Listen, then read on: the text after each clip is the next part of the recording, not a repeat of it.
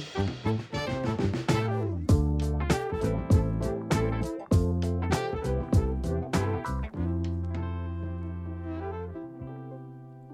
everybody, welcome back to the Beginner Baking Podcast. I'm your host Matt, and first off, sorry about the delay. My regular day job was a little bit crazy over the last couple weeks. That combined with, of course, a bit of extra stress has made recording a little bit on the back burner. But I'm back now, and I've got two things I want to talk about today. And this is more of a vlog or a diary of sorts. I just want to tell you my most recent experiences with two things: egg tarts and babka. First off, egg tarts are very near and dear to me. They are absolutely incredible. The key to a good egg tart is, of course, having a nice crust, but then, of course, the custard has to be nice and smooth, and unfortunately, I can't achieve it all. I've tried a few times already, but for some reason, I ran into some initial problems with the crust burning before the custard would set, and then getting close, but the crust being too thick, and some doughs that I was testing, playing around with, were just a little too difficult to work with. Maybe that's just a lack of skill on my part, but in either case, it hasn't really worked out, unfortunately. And it had me a little bit down. Whenever I make this, I have two very excellent judges. You can think of them almost as like two Simon Cowells in a way, though, because I'll present these to my parents. And unfortunately, them having had years and years and years of eating the best egg tarts, they know exactly what's wrong, and they aren't afraid to tell me. So that's rough, but I do have something that kind of turned it all around for me. Like I've mentioned before, it's really important to be able to continue pushing through. Try not to do too many difficult things, or try not to do too many things that will get you down, in a row at least. And while I'm testing my egg tarts, that's how I feel. I feel like I'm pushing for a goal that I might not reach anytime soon, and so it's hard. It's hard to keep going. And so I tried something else recently, and it could have been a catastrophic failure. I tried to make a chocolate babka. As I was mixing everything together, it seemed like the dough it felt more like a batter than a dough. I wasn't using a stand mixer, just doing it by hand, and I kept mixing, and I gotta say, the consistency of it was very different from making like a loaf of bread or a dinner roll or pineapple buns. It took a really long time. It was very hydrated. It took a really long time to reach a point of like just being one entity instead of being a pile. I think I mixed it with a wooden spoon by hand for a good 2 hours. My Fitbit recognized it as being that much time as far as having active minutes, so it was intense. And even after that, at that point,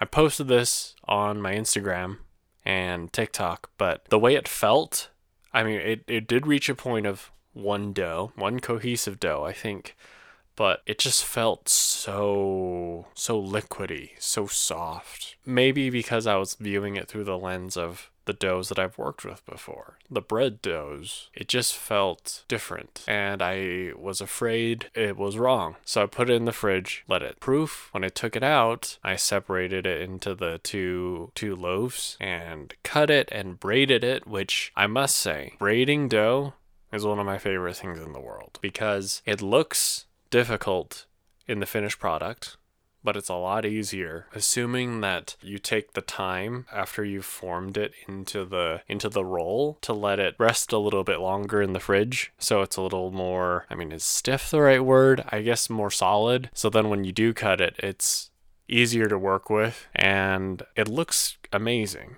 The braid itself is surprisingly easy. It's just a matter of patience, and in this case, heavy-duty flouring.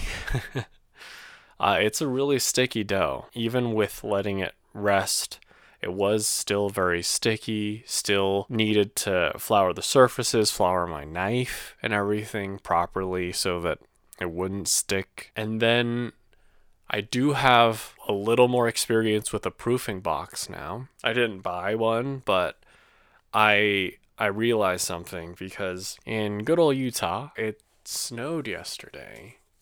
And so, oh man, I was afraid it wouldn't, like the dough wouldn't rise, the yeast wouldn't activate. So I scrambled. I put my 2 loaves in the oven. What I had learned was what you do is you boil some water. Thankfully, got the kettle, got that going, and then you put your loaves on the middle rack and you set up a loaf pan and you pour, they said 3 cups of boiling water in that pan, in the rack below your loaves. Try not to open it too much so the steam just kind of stays in there. I'll say kind of nerve-wracking because when it steams up, you can't see it. So it was basically just you set it and try to forget it, but are anxious about it the entire time. After an hour and a half, I looked at it, looked pretty decent. I hoped that I didn't kill the yeast or anything like that if it got too hot. I bought an oven thermometer, but I neglected the fact that in the case of using this proofing box, the steam fogs up the window to the oven, and so that made it so that I had to do like a real quick peek in to look at the thermometer. But it stayed within a reasonable temperature. It all proofed. I baked it. Again, afraid it's just gonna fall apart because of how liquidy it was, but it turned out okay. It turned out really good, actually. I mean, it had like a crust of a bread, but then when you bit into it, it was soft like a cake. Delicious. So I count that as a win. I mean, it turned my mood around after failing so hard at egg tarts another 2 times. Proofing boxes are phenomenal. I guess I'm probably gonna have to do this a lot more often, this proofing box thing, because it's gonna be cold for the next couple months. Thank you so much for listening. This has been the Beginner Baking Podcast. In summary, egg tarts are hard, chocolate babka's delicious, braiding is surprisingly easy, proofing box surprisingly easy and effective. Just be careful. Till next time, peace out.